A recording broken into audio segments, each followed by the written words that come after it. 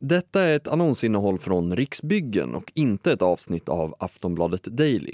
Redaktionen har inte varit delaktig i produktionen av innehållet. Många som börjar bli till åren bor kvar i sina stora villor trots att barnen flugit ut och det är många rum att ta hand om. För att villan där man bott hela sitt liv känns tryggt. Att då behöva flytta till en mindre lägenhet kan kännas omtumlande. Alltså det var blandade känslor. Det var med oro och stor förväntning. Men vi svenskar blir allt äldre och piggare. Och att kunna fylla sin vardag med mening och gemenskap på ålderns höst blir allt viktigare. Vi trivs jättebra i lägenheten. Den är vitt skild från det stora huset vi hade. Men det känns bra nu när åldern och sjukdomar och elände kommer. Välkommen till Riksbyggens podcast Kvarteret Nybygget. Det fiktiva bostadsområdet där riktiga nyinflyttade bostadsrättsägare och grannar med experter på bostadsfrågor och nyproduktion. Här får du svar på dina frågor om att flytta till en nyproducerad lägenhet. Våning 6. Delad glädje. På ett av husen i kvarteret står det Bonum på fasaden. Det är Riksbyggens koncept för personer som är 55 år eller äldre. Här bor Brita och Kenneth Stagmo. Hejsan, välkommen hem till oss. Hej, välkommen. Stig in. Här bor vi. Brita och Kenneth flyttade in för drygt 1,5 år sedan och har hunnit bo in sig ordentligt. Vi har sovrummet här inne. Är precis samma storlek som det vi hade där vi bodde i villan. Och egentligen ligger precis likadant. Ljust och fint är det. Vi har skolgården utanför och vi älskar höra barnen när de kommer vid 8. Och de skrattar och de tjoar. Och killarna hinner inte mer än in på skolgården förrän fotbollen är i luften. När vi kommer på besök tar Kenneth sig fram med kryckor efter en olycka. Bröt benet här. Är det sant? Höften fick en riktig smäll. Aj. Där han råkade ramla och bryta benet. Och det var egentligen Brita och Kenneths barn som är anledningen till att de bor här idag. Vi bodde i ett hus på 150 kvadratmeter, 2 våningar. Hyfsat stor trädgård och väl planerad precis som vi ville ha den. Vi hade ett uterum som var ganska stort där vi så att säga bodde den mesta tiden när det var väder därför. Men sen började skrivas om att Riksbyggen skulle bygga här. Vi var måttligt intresserade för vi skulle ju bo kvar tills man bar ut oss som vi sa på skoj. Men våra barn började säga, men ni kan väl skriva upp er i alla fall. Ni behöver ju inte flytta, bara skriv upp er. För det dröjer nog för att det håller på att överklagas. Och det gjordes det minst i 5 år. Och sedan när det äntligen blev klart och bygget satt igång, ja men då var vi mogna att flytta. Och då började sökandet, vilken av lägenheterna vill vi ha? Under tiden som bygget av Bonumhuset fortgick kunde de planera sitt nya hem. Valet föll till slut på en 2-rumslägenhet på 70 kvadratmeter med ett inglasat uterum som vetter mot innergården och ett ordentligt kök, vilket Brita är väldigt nöjd med. Den enda lägenheten i dessa byggen som har ett riktigt kök. Alla andra har integrerade. Jag var lite fascinerad av integrerade från början. Men sen när jag började titta, tänkte jag, laga mat och så sitter matbordet och gästerna bakom. Så att jag vill ha ett vanligt kök. Och det var lite den anledningen att det blev denna lägenheten. Men vägen till den nyproducerade lägenheten har varit långt ifrån spikrak. Flytten var kantad av en hel del huvudbry, berättar Brita. Oro var ju själva flytten i sig. Vad ska vi göra med alla grejer? 2 våningar, ett förråd och flytta till en liten lägenhet med ett litet källarutrymme. Innan man kom på det här att vi kan inte ta allt med oss. Och vi ska inte dra med oss grejer som vi måste köra bort en månad efter. Utan vi ska sortera innan. Och det gjorde vi med besked. Sedan var det ju lite känslomässigt med. Där vi fick ju inte med till närmelsevis de möbler vi hade. Så vi fick ju byta ut väldigt mycket. Och det kändes, men den har vi ju haft i alla år. Den var ju så bra till det och detta.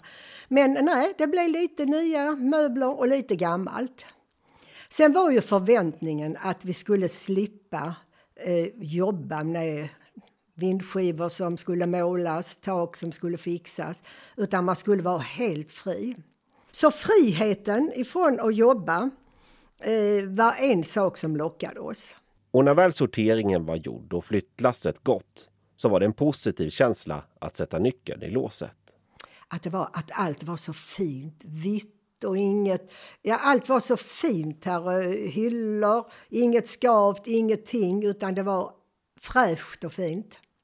Och så la vi märke till den gemenskapen som blommade upp väldigt snabbt här.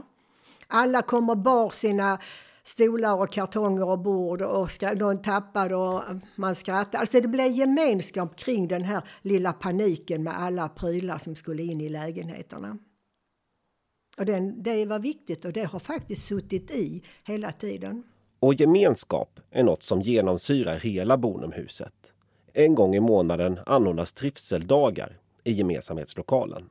Och då kokar vi kaffe och har en kaka och då är det fritt fram. De som känner för det går ner. Och från början hade någon lite handarbete. Men alltså det har man ju vuxit ifrån. Brodera och sånt, det gör vi inte längre. Där är kanske någon, men då sitter vi och pratar. Första stunden är det lite, då kan någon fråga, du min tvättmaskin. Alltså det är så konstigt när jag ska göra det eller detta. Och det kommer lite frågor, har ni tänkt på det? På golvvärmen, det kan man göra si eller så. Så var det mycket i början där allt var nytt för oss. Men sen är det allt möjligt vi sitter och pratar om. Det är alltså en trivselstund. Och det är välbesökt av både herrar och damer. Man har också en aktivitetsgrupp som har styrt upp allt från tipspromenader, hjärt- och lungräddning, vinprovningar, informationsmöten med polisen om datasäkerhet och grillkvällar. De här aktiviteterna anordnas av den bonumvärd som finns tillgänglig för de som bor i huset. Sen är bonumvärden suverän, för sen sköter hon själva planeringen och ringer och ordnar kontakterna. Bonumvärden är en person dedikerad till just ditt hus och erbjuder individuell hjälp till alla som bor där. Den främsta uppgiften är att vara en del i det sociala livet, men han eller hon kan också hjälpa till med hushållsnära tjänster såsom städning, fönstertvätt eller att skruva upp saker på väggarna.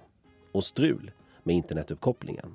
Vi har ju någon gång ringt till en kundtjänst och det är ju inte lätt att sitta i telefon och prata med en tekniker som använder termer som man inte vet vad det är. Så att hade det strulat och vi inte fått hjälp och inte Kenneth fixat det, så hade vi ringt Bonumvärden. Och förra lördagen, då var det grillfest, vilket var väldigt lyckat, berättar Brita. Vi samlades här ute och fick en drink och då började ju herrarna grilla. Och sen var det en tävling och då var det en tävling med rullatorer. Var ni 5 eller 6 som hade rullatorer? 6 var ni nog, ja. Då skulle de gå och så hade man lagt ut en vattenslang så de skulle gå över. En mugg med vatten, mätta att alla fick lika mycket vatten i muggen. Och sen tävlingen gick ju inte ut att komma först i mål. Utan det var ju vem som hade mest vatten kvar. Och sen hade vi en skylt. Kör försiktigt, varning för lekande pensionärer. Så den satte vi där ute. Och sen gick vi ner utanför gemensamhetslokalen. Och då var det dukat långbord där. Och sen var det kaffe och tårta efteråt. Jättetrevligt. Vi började 4:00 och då sa vi att ja, men där är vi nog, alltså 10 är det ju säkert slut. Ja, 9 är det slut, tyckte någon. Vi höll på till 11:30. En ljuvlig kväll. Så det var mycket lyckat. Men nu hinner vi inte prata med Brita mer. Hon och Kenneth ska ut och träffa grannarna och inviga den nya bollbanan som finns på innergården. Det är första gången någon har spelat, men det har liksom inte blivit av. Så nu är det en som ska gå igenom och visa lite hur man gör och så vidare. Vi traskar istället över till Tobias Dysenius som är försäljningschef på Riksbyggen. Han har full koll på Riksbyggens koncept för äldre. Hej, hjärtligt välkommen. Trevligt att träffa er. Kom in så slår vi oss ner så bjuder en kopp kaffe. En bonumlägenhet är vid första anblicken en helt vanlig, modern, nyproducerad bostadsrätt med hög standard. Men bakom kulisserna finns mängder med små och stora detaljer som gör lägenheten bekväm och trygg att bo i, även om livet skulle förändras. Och med en rad funktioner som ska se till att den som bor där ska kunna bo kvar länge. Skulle man få en försämrad hälsa eller rörelsemöjlighet så tänker vi att det är jätteviktigt att till exempel sådana här saker som att Huvudsovrummet är nära en toalett. Det har vi med alla våra bostäder. Skulle man bli till exempel rullstolsbunden kan man plocka bort underdelen i köket så man kommer åt och kan bruka köket. Det är väldigt vanligt att det är inglasade balkonger, då får man det här extra rummet. Skulle man behöva extra handtag och så vidare för att klara sig lite bättre så har vi förstärkta väggar för det här. Så tanken är att man ska kunna ha ett kvarboende, om vi nu pratar om det här praktiska kopplat till det. En annan aspekt på att äldre flyttar ut ur sina stora hus till anpassade plus 55-lägenheter är att en annan familj kan flytta in i deras villa och i sin tur lämna plats för ett yngre par i sin lägenhet. Och så är flyttkedjan igång. Så när man tillför seniorbostäder på en ort så ser man plötsligt hur det börjar röra på sig. Det är ett antal villor som säljs och det är ett antal 3 och 4 som friställs och säljs. Vi kommer ner till mindre lägenheter och då plötsligt så blir det ju andra bostäder som blir aktuella på marknaden. Och då får vi en rörelse i det här som är väldigt nyttig och bra. Och det aktuella ränteläget gör också att det är extra förmånligt för äldre som bor kvar i sina villor att flytta just nu, enligt Tobias Dysenius. Det finns många äldre idag som kanske köpte sin villa på 60, 70 eller 80-talet. Många av de här husen har inga lån. Så när de säljer sin bostad så har de en ganska bra möjlighet att ta med sig hela insatsen i princip, eller en stor del av det åtminstone. Det gör att låneberoendet är väldigt lågt och känsligheten för till exempel ränteförändringar den går nästan till att bli obefintlig. Och är det så att man har en möjlighet att lägga en högre insats så hamnar man i en väldigt gynnsam situation. Vi lämnar Tobias för den här gången. Intill innergården och bollbanan där Brita och Kenneth spelar finns en stor och rymlig parkering. På senare år, speciellt under coronapandemin när man inte kunde resa utomlands på semester, så har det blivit populärt med husvagnar och husbilar. Men får man parkera dem var man vill? Det kanske inte är jättepopulärt att ha den gemensamma parkeringen som uppställningsplats under tiden man inte är ute på vägarna. Har du en parkeringsplats som är kopplad till din egen bostadsrätt har du rätt att nyttja den som du vill. Då kan inte föreningen förbjuda dig att ställa din husbil där så länge den får plats inom de streckade linjerna. Men handlar det om gemensamma parkeringar som hyrs separat är det avtalet du skrivit på som gäller. Så kika där om det står något om vilken typ av fordon som du får ställa på platsen. Det bästa är att bostadsrättsföreningen gemensamt kommer fram till en parkeringspolicy som man alltid kan luta sig mot om frågor skulle dyka upp. Borta vid bollbanan pågår spelet för fullt och Bonumvärden har ordnat med kaffe och bulle och räfsar gruset i banan. Vi är väldigt förtjusta i henne, en trevlig tjej. Och sen kan man ju säga Bonumvärden. Vi har ju inte behövt be henne om något speciellt, sätta upp gardiner eller så.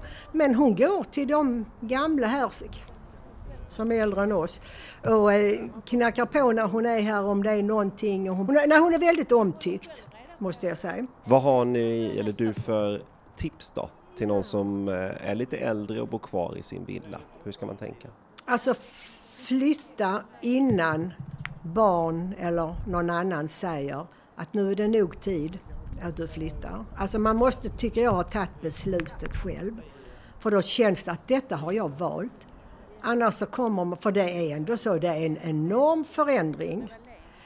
Men har någon annan sagt till du måste flytta nu, då är man inte mentalt förberedd att ta det nya till sig.